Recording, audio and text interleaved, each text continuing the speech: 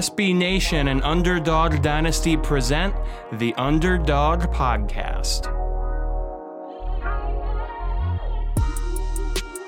Welcome everybody back into another episode of the Underdog Dynasty Sun Belt Podcast. We are rolling forward with our Sun Belt previews for the upcoming 2020 season.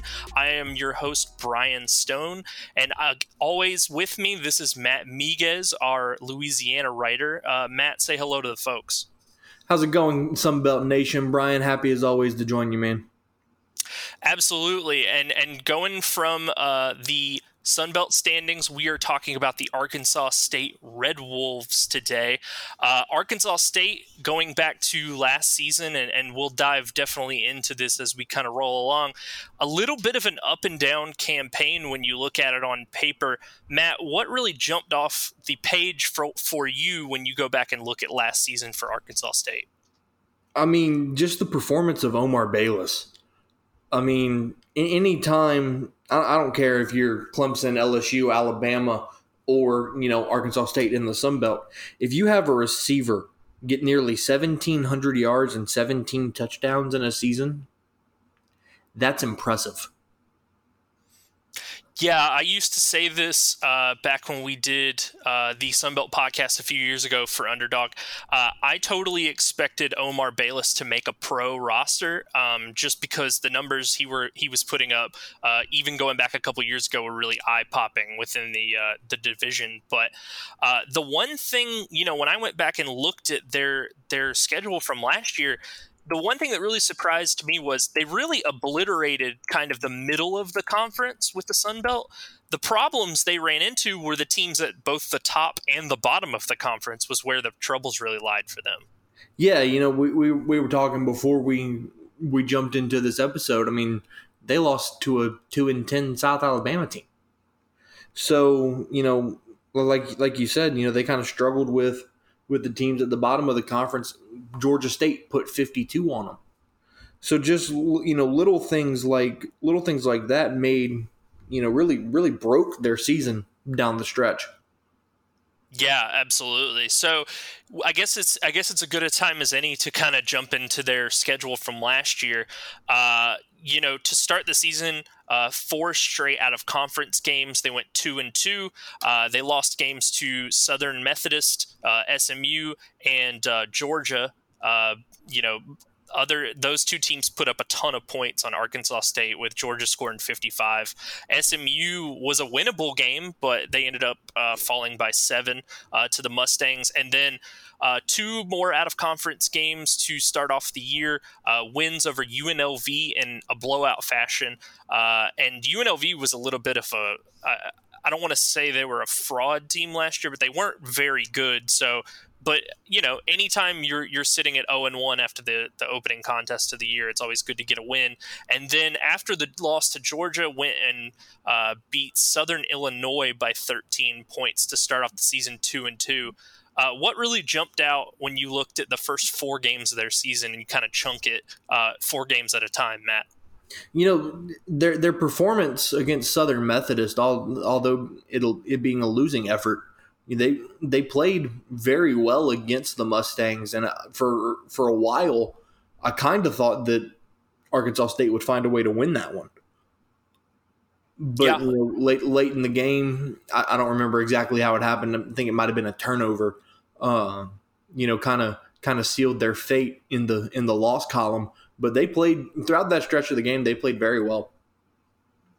Yeah. So, kind of breaking into the season as it stood, and we can, like I said, jump more into this kind of as we roll along. But, surprisingly, when you go back and look at last season, Logan Bonner was actually the one, taking snaps under center to start the season for the Red Wolves before Lane Hatcher, I believe he was a transfer from Alabama, stepped in and really solidified himself as a starter. I believe Lane Hatcher was also a freshman just last year, so very impressive season out of him. Yeah, any time that you can step in to a role that you weren't expecting to have and play the way that he played, down the stretch, Lane Hatcher was incredibly impressive last season. So I actually I saved this stat. I saw it a couple weeks ago. I thought it would be good for the Arkansas State preview episode. Lane Hatcher graded out by Pro Football Focus as the second highest grade for a Group of 5 quarterback last season, which I thought was incredibly impressive considering, like we said, he stepped in for Logan Bonner and eventually kind of took the starting role for himself. But Hatcher finished last year with just under 3,000 yards passing, 27 touchdowns, 10 picks. How impressed were you by Lane Hatcher's ability last year, and where do you think he kind of slots in when you look at pure quarterback play going into this year? Brian, in my opinion, I think he was one of the top quarterbacks in the conference last year. And, I say that him being a true freshman, like you said, he threw for 2,946 yards, 27 touchdowns. He completed nearly 66% of his passes, had a season passer rating of 167.9. And just the way he kept his composure in a lot of games, because a lot of their games went down. A few of their games went down to the wire, and so just like the way he kept his composure down the stretch for a freshman was something that I was impressed with. I think it says a lot about his coaching ability that Blake Anderson, the head coach of Arkansas State, was able to cater his offense to 2 different quarterbacks, and both of them were successful. Logan Bonner, made like limited starts for them last year, but Logan Bonner threw 10 touchdowns to just 1 pick. So, 2 quarterbacks came in combined for 37 touchdowns and 11 picks. In a high volume pass offense like Arkansas State runs, you have to be happy with that considering the guy that you had projected as your starter week 1 didn't start the entire season. Right. And I'm looking at Lane Hatcher's game log, in the 9 games, 10 games that he played last year, he threw for 300 or more yards 5 times. Yeah. And that's kind of why I asked you, I think from a pure passing perspective, obviously with the teams in the Sun Belt, you get a variety of different offenses, whether it be, you guys or Georgia Southern. I think from a pure passing ability, I think it's him and Zach Thomas are the 2 best overall passers in the conference when you just look at it from a passing perspective. We can agree to disagree on that one. And I'm not disagreeing on Lane Hatcher, but that's more for another day, I guess. Okay, so continuing to do 4 games at a time, looking back at Arkansas State's schedule last year, a really entertaining game with Troy. That if you had the over, they couldn't have set the over high enough. Both of these teams kind of played a little bit of spotty defense last year. A 50-43 win. You're not happy. You're not overly thrilled with the effort on the defensive side of the ball, but anytime you can score 50 points in a game, you've got to be happy with the way that the offense prevails in a game like that. But moving along, this is another chunk of the season. They went 2-2. They sandwiched the wins against Troy and Texas State with 2 back-to-back losses. They fall to Georgia State by a score of 52-38. Again, another spotty defensive performance 2 weeks in a row. And then against you guys, your defense really did hold them down score-wise as you guys came along with a 17-point win. Looking at that game from the perspective of a Louisiana fan, what were you expecting going into that game, and what did Arkansas State really show you when the 2 teams played? I was nervous, and I'm gonna tell you the reason that I was nervous is because, and I've said this when we did the Louisiana preview. Arkansas State makes me nervous, and they always have, because of the rivalry game that we tend to have every time we play them. And we talk about how much of a solid passing team that Arkansas State is. We held them to 300 yards passing, which sounds like a lot, but when you're a dominant passing offense, 300 yards is pretty,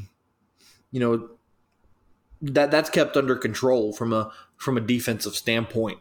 And, I think our offense showed up really well that night, nearly 500 yards of offense, 315 yards on the ground. So, yeah, like I said, I was nervous going into this game just because you never know what to expect playing a rival like Arkansas State. But I thought we played really well, and, Arkansas State didn't show up quite as I thought they would. And so we ended up walking away with a huge W. Yeah, Arkansas State, for me, when I watch them play, they kind of fall, especially last year, fell into that same tier as like Troy, where you just didn't know on a weekly basis what they were going to give you. And so when their offense was humming, it was humming. There was almost nothing, teams it felt like could do to stop them. And then when you have a game, like I said, like Georgia State, they play Louisiana. Their offense was good. Their defense just let them down, was essentially what happened. So looking back at last season, Arkansas State as an offense averaged 33.7 points per game. That was good for 26th in the country. Defensively was what really hurt them. They were allowing 34 points a game to opponents. They were 114th last year out of 130 FBS teams on defense. Jesus. Yeah, that's... And it's really a shame because, like I said, their offense is fantastic. I mean, the defense just needs to step up and support the offense. Well, like we were talking about off the air, they lost a majority of them to graduation, so their defense might have a huge turnaround this year. Who knows? Who knows? So chugging along here, they took care of business to close out that 4-game chunk that I had just mentioned against Texas State. Nothing really notable. I mean, 38-14, good win. Defense showed up, held Texas State to just 2 touchdowns. So got to be happy with a win like that. And then looking forward at the last 4-game chunk of the season before we jump into the bowl game here. Another shootout, this time against ULM. They win 48-41. And a really impressive performance here through these 3-game stretches. To go 3-1 to end the season after having some spotty defense have played up to that point, you got to kind of be happy with the fact that you were able to win conference games against Louisiana Monroe, Coastal Carolina, and Georgia Southern. Yeah, no question. And I think a huge chunk of this game can be given to Marcel Murray, their freak running back from last season. He ran for 165 yards against us. I don't quite remember what his stat line was against Texas State, but then we're talking about this game against ULM. He ran for 175 yards and 3 touchdowns. Yeah, he was absolutely fantastic. That's just a ridiculous performance. No matter who you're playing against. So yeah, I think a large chunk of this stretch can be put in the hands of Marcel Murray and Lane Hatcher. Yeah, absolutely. So, the final game of the regular season, we kind of touched on this earlier. It was not one to be thrilled about, clearly, but South Alabama, invites Arkansas State to Mobile, hands Arkansas State a 34-30 loss. I think what really jumped out from the box score of this game for me is, we've talked about on and off how Arkansas State's defense was inconsistent at best, I think last year is a good way to put it. But what really surprised me was South Alabama's one big knock. It was they couldn't really nail down the quarterback position, but Desmond Trotter, the quarterback for South Alabama, just absolutely torched them for 4 touchdowns through the air, which is the big reason South Alabama was able to win their second and final game of the year. Yeah, he threw for 280 yards, 4 touchdowns, only 1 interception on 20 of 31 passing. And, somebody that really didn't get talked about because of the team's poor performance, it was Trey Mentor. He still had a pretty solid season. He ran for 106 yards against Arkansas State. And then Jalen Tolbert was their big receiver that Trotter loved to throw to in this game. 5 catches for 144 yards and all 4 of those touchdowns. Yeah, absolutely. So looking at the final game of the year, the bowl game, Arkansas State faced off with Florida International and was able to pull away for a win there. Arkansas State's Lane Hatcher threw for 393 and 4 touchdowns. The guy that you mentioned off the top of the show, Omar Bayless, went out, finished his college career with a bang, 9 catches, 180 and a score. I guess now's as good a time to talk about it as any. How much do you think that losing Omar Bayless is going to hurt this team offensively, if at all, this year? Oh, it's crucial. That's going to be detrimental to this offense, and I'm going to tell you why. I'm looking at his game log from last season also, and let's see, 1, 2, 3, 4, 5, 6, 7, 8 games, if you count the bowl game, that he had 100 yards receiving or more. Yeah, that's 8 insane. games that a receiver in the Sun Belt Conference had 100 yards or more. One of the games against Troy, he had 10 catches for 213. Yeah. Like, just the way that he could produce and the things that he could do, because man, he could catch short passes, he could beat you deep down the field. I mean, there was a couple of times last season where he was throwing passes. Yeah. I mean, there isn't much that Omar Bayless can't do, and I think that Joe Brady and the Carolina Panthers noticed that, and I think he's going to have a hell of an NFL career. Yeah. So I think the one thing, and depending on who you're a fan of, this may come off a little bit hot takey, but I do think Omar Bayless last year was unquestionably the top receiver in the conference. I think when you look at his ability plus the volume that he was given through the air, you kind of mentioned it off the top of the show, but 1,600 yards, 17 touchdowns is just an insane amount of volume to get to those numbers. And Arkansas State likes to throw the rock, clearly, but I mean, credit where credit's due. I do think he was unquestionably the best wide receiver in the conference last year. Oh, this, you might call this a hot take as well. In my opinion, he was unquestionably the best receiver in the country. That's a little bit of a hot take, yeah. I think he was the best receiver in the country. I think the only reason he doesn't win the Biletnikoff last year is because he plays for Arkansas State. That could definitely have something to do with it. They probably do take into questions about competition a lot when they're making decisions on that. And when you look at players last year and especially guys that went in the first round of the NFL draft, it's really tough from a voter perspective to give someone like Bayless that award over someone who was really a darling of both draft analysts and college football fans, like a Jerry Jeudy or like a CeeDee Lamb. So, I mean, numbers wise, it would have been insanely tough to top what Omar Bayless did. Yeah, and I say that it'd be insanely tough to top what Omar Bayless did. I look at Jamar Chase's numbers, who won the Biletnikoff. He went for 1,780 and 20 touchdowns. However, I don't know if that's counting the playoff.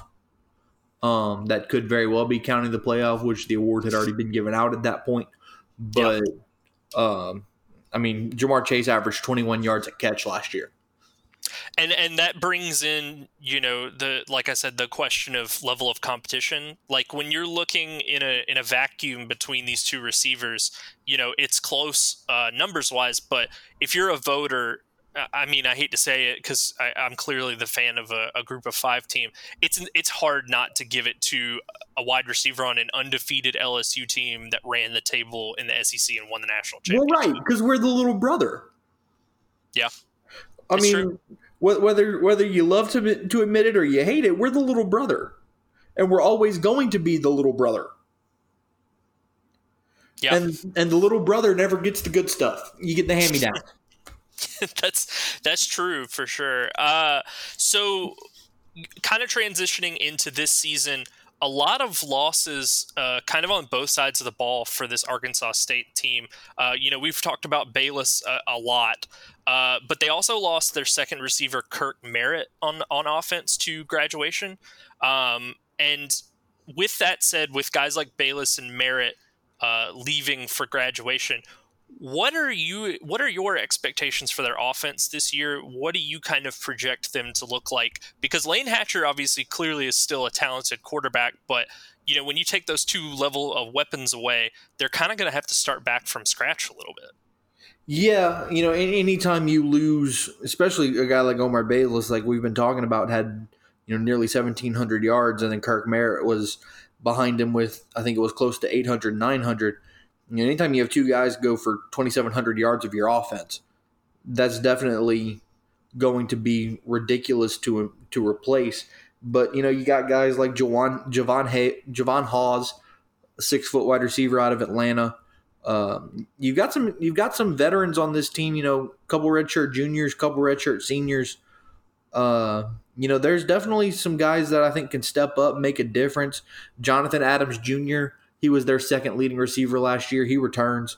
So I think he'll take the majority of the offense from a throwing standpoint. Seth Hayes is a redshirt freshman that I've read a lot about, 6'4", 195. He'll be a threat for their offense for sure.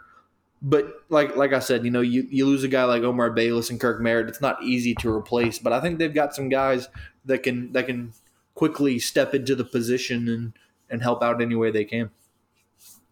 Yeah, so I do think a big thing is that Marcel Murray is returning to help Lane Hatcher back there in the backfield. It'll be a little interesting to see if they don't have the same level of weapons that they did last year through the passing game. It'll be interesting to see how much Blake Anderson caters to the strengths of this team, because just looking at it on paper, it looks like they might want to go to a little bit more ball control. But again, when you have a quarterback like Lane Hatcher, you're really interested to see what his development looks like and his decision making. So who knows? They might just take the absolute handcuffs off of him and just let him sling the rock as much as he wants. Yeah, no, absolutely. I think Logan Bonner obviously has the experience over Hatcher, with Bonner being a redshirt junior. But with the way Hatcher performed in Bonner's absence, if I'm Blake Anderson, Hatcher's getting the keys to the offense this year. And just because he proved himself worthy to be in that role last year with the way that he performed in some big moments. So I think I would go to Lane Hatcher and say, look, you earned it. The offense is yours, and just see what comes of it. So I have a question for you. And this also relates to another group of 5 quarterback, albeit it's in a different conference, but it's kind of a hard question to answer. Do you almost feel like it's a little unfair to say, when you look at these quarterbacks like Hatcher and the other quarterback that I was talking about who graded out as one of the best group of 5 quarterbacks last year was Shane Buechele at Southern Methodist SMU. Do you almost feel like it's a little unfair that these guys come from these big colleges? Like, Buechele played at Texas. Hatcher was on the Alabama roster at one point. Do you almost feel like it's a little unfair to the rest of the quarterbacks in the conference that they're that tier of recruit and then they get to come play in the Sun Belt or a group of 5 conference and just tear it up? Yes and no. I say yes because they get to learn from, Lane Hatcher learned from guys like Tua Tagovailoa and Jalen Hurts. Shane Buechele learned from a guy like Sam Ehlinger. So, yes, in that regard, but at the same time, no, because they never got on the field for those programs. And, as much as we trust the star rating system coming out of high school, there have been numerous occasions where a 5-star has just not panned out. And then a 2-star, perfect example last year, Justin Jefferson for LSU was a 2-star recruit out of high school. And he shined last year for, I want to say, 17 touchdowns. So, I mean, the star rating system isn't always completely accurate. So, in that regard, I would say, yes, it's unfair, but at the same time, not really. Okay. Transitioning to the defensive side of the ball for Arkansas State, I've got a list here of players that they have lost to either graduation or transfer. I think the biggest one off the top is their pass rusher William Bradley King. He left as a grad transfer and is now playing his final season of collegiate ball at Baylor for this season, and he led the team last season with 8.5 sacks, and I believe it was 13.5 tackles for a loss. So before we kind of start talking about the back end of the defense, how big of a loss do you think this is going to be for the Red Wolves? Absolutely. I mean, Bradley King was a guy last year that struck the fear into a lot of opposing quarterbacks, as well as a bunch of, receivers and tight ends and whatever else. I think he's a guy that really, just performed well every year that he was a part of Arkansas State. And I think for Dave Aranda and, Louisiana's former defensive coordinator, Ron Roberts, who's now the defensive coordinator at Baylor, I think that William Bradley King is going to be an amazing addition for them. And I think it's going to hurt Arkansas State exponentially. Yeah, it's tough to take a pass rusher like that off of your team, especially when it's a little bit of the thing with the grad transfer deal is, it's always tough to watch your guys leave to just go play one season somewhere else just to continue their college career. But we'll have to keep an eye on how much that affects their defense. Like we said, clearly their defense wasn't the best in the conference by any stretch because they were allowing a lot of points. But I want to read off a list of players that have left or played their last season last year for Arkansas State. And you tell me how much these losses hurt. So in no particular order, their second leading sack artist was Kevin Thurman. He played his last season at Arkansas State last year, had 4.5 sacks. But here's a list of players that I found that were in the secondary alone that are no longer on the team for one reason or another. Darian Jackson, B.J. Edmonds, Logan Westcott, Jeremy Smith. We've touched on this a number of times. Their pass defense was not great last year, but how much do you think those losses might hurt their pass defense, or do you even think they might help? I think it could help because here the thing is like you said, their passing defense wasn't that great last year. So now you kind of give the younger guys who were maybe on the sidelines last year, give them a chance to prove themselves. I mean, the thing is if their passing defense was as bad as it was last year, you don't really have anything to lose. You can't get much worse than what you were last year. Right.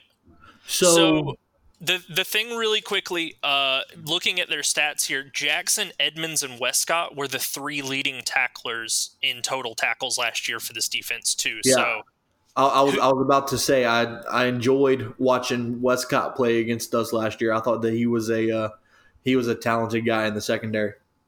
So you almost have to wonder, with your secondary being, the three leading tacklers on their team, you almost wonder if you upgrade in the coverage department while taking a little bit out from things like run support or just making tackles in the open field. But, we'll have to see how their defense looks.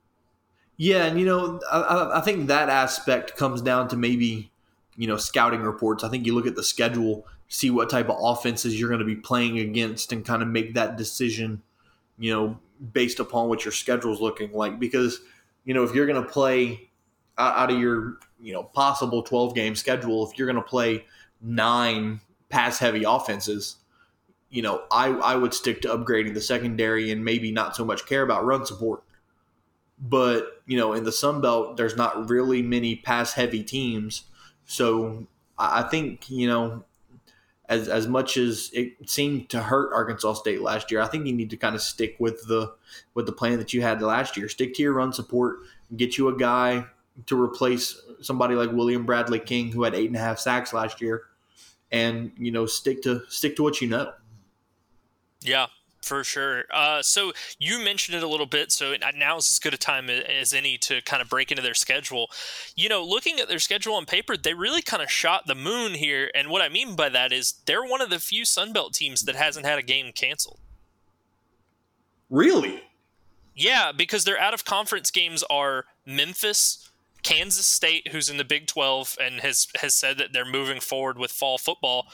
Central Arkansas, which that might have actually been a makeup game. I'd have to check. I think they dropped a game against added Howard. that one. Yeah, they dropped a game against Howard, which was an HBCU. So right. Strike that from the record. They did lose one game, but and then Tulsa, they're playing as well before they get into Sunbelt play. So I mean, outside of one out-of-conference game against an HBCU, it seems like their schedule is mostly untouched. That's quite impressive. We're looking to fill 3 games. So anybody listening knows a athletic director, I can put you in touch with ours and we can, fill some gaps in our schedule. But, if you only lose one game on your schedule and then find a fairly quick replacement and an in-state game at that with a team like Central Arkansas, that's pretty impressive. And Central Arkansas, at their level of play, are no slouches as far as they go. So, looking at these teams that they get out of conference slate, since they're going 4 in a row out of conference to start the season, let's kind of take a look at those. I think Memphis is going to be a problem for them because Memphis is going to be a problem for everybody. Yeah, I mean they were the top G5 team last year. Yeah, I mean, they did lose Antonio Gibson, who was their big Swiss Army knife player, but they seem to kind of just replace those guys every year. Tony Pollard was there at one point, and Darrell Henderson was there at one point, and they kind of just keep on trucking, finding these guys. So, but, after that, they get Kansas State, like we mentioned, Central Arkansas on September 19th, and then Tulsa. What is your projection for their first 4 games? I think I'm looking at about a 2-2 start to their season. I was going to say 2-2, maybe 3-1. Because, Kansas State, albeit they're in the Big 12, their football team hasn't been stellar the last couple of years. So, I think if the Red Wolves can fix the issues on defense and keep trucking on offense, I think that's a game that Arkansas State can win. And then Central Arkansas and Tulsa, I think both of those games are very winnable for the Red Wolves. Yeah, I think just by virtue of Kansas State being a Big 12 school, I kind of see them dropping the first 2 games of their season to Memphis and Kansas State. But I do see them beating both Central Arkansas and Tulsa. So that's kind of where I'm at. So Brian, I want to ask you. You brought out, you basically said that since they're a Big 12 team, Arkansas State isn't going to win. Totally unrelated. Louisiana just put Iowa State on their schedule. Yeah. Do you think that Louisiana has a chance to go to Ames and get it done? See, the way that I look at it, and Kansas State's always has been this way for as long as I can remember under Bill Snyder and even under their head coach now. Kansas State's very ball controlled, and they limit the amount of possessions you get offensively. So that's one of the reasons why I don't see, because Arkansas State, if they don't take the next step defensively, they're not going to get the ball back like a lot of times against Kansas State. So that's kind of where my head's at there. The problem with a team like Iowa State is, well, for one, I don't keep up with them. So that's one thing. That's valid. But 2, they're the weird type of team where they'll come out and beat like Oklahoma one week, and then the next week they'll go play Kansas and lose by 2 touchdowns. And get thrashed, right? Yeah, so you never have any handle on what Iowa State's team is like. So, I mean, I think that's a winnable game for you guys. I think if Kansas State historically they don't open up the offense, so there's a lot of just running the football, read option, bubble screens, things like that. If they're limiting the amount of possessions Arkansas State gets, I just don't know that Arkansas State's defense is going to get them the ball back enough to make up for that. So, but looking at their Sunbelt slate, they do get a really deadly, actually, trifecta here in the middle of the slate. But they start off with Coastal and Georgia State. Georgia State, like we said, did give them some issues last year and beat the Red Wolves. But the stretch that I'm really looking at, and I think is going to tell you a lot about how Arkansas State's team is next year or this year. They go at App October 24th. They play against Troy on Halloween. And then they face off against Louisiana, you guys, on November 5th. So, I mean, we'll just have to see like what kind of team they put together. Loss, big loss. Yeah. And it's going to be tough. That's 3 really tough games to go on the road for 2 of them. Yeah, no question. Especially, I would have rather maybe the Troy game being on one of the road games, but having to be on the road in Boone and then coming here to Lafayette, yeah, that does not bode well for Blake Anderson and company. Well, I think the big thing is, and I think, this team could win a fair amount of games. I think what the difference between last year and this year is they have to close out the teams that are historically at the bottom of the conference. They can't drop games to teams like Coastal and Georgia State, and you can't even lose games to South Alabama and Texas State. They face those 2 to end the season. But I mean, essentially the name of the game for Arkansas State this year is they're going to have to handle their business from the middle to the bottom of the conference in order to make a run at the West at the very least. Yeah, for sure. Like you said, those games down the stretch with ULM, Texas State, and South Al, those are games that you really can't afford to drop. And then even at the beginning of the conference, your first 2 conference games, Coastal and Georgia State. Georgia State you might have some trouble with, but a game like Coastal, that's just with Coastal's history in terms of football in the Sun Belt. That's a game that a team like Arkansas State just can't lose. Yeah, Coastal has really been an up and down team since they've gotten into the conference. They've come away with a few signature wins that I was really surprised about. But they're another team that has just struggled to kind of string together any consistency. Us in 2018.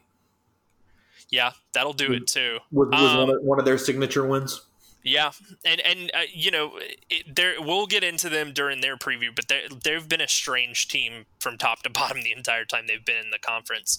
But yeah, looking at this entire slate, what is your forecast for this season's Arkansas State schedule? What would you put their record at, looking at it as it stands today? 7-5. Yeah, I feel 7-5 too. If they get a full 12-game season, I would say 7-5. I think I would even go as far to say 8-4. I think they could beat Troy, but I don't see them. Yeah. I don't see. They get Troy at home. I don't see them beating App or the Cajuns, but I think like I said, they lose the 2 from the jump, and then they win out until they have to face App. I think they lose the games to App and Louisiana, but I think they're 8-4.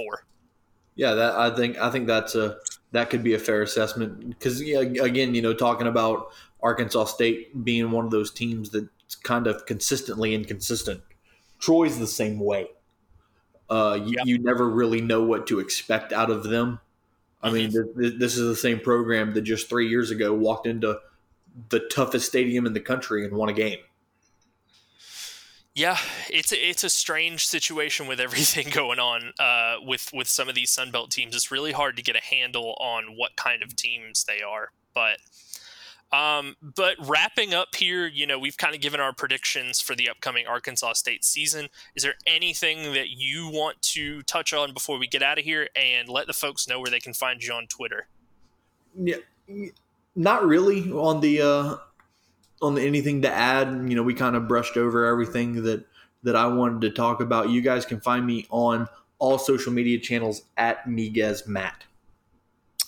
Yeah, and I can be found on Twitter and Instagram, I believe, at the same handle, which is at Watch the Stone. Next week, we will get back into the eastern part of the Sun Belt, and we're going to talk about the Georgia State Panthers. Ooh, that'll be fun for you. Bum, bum, bum. That'll be fun.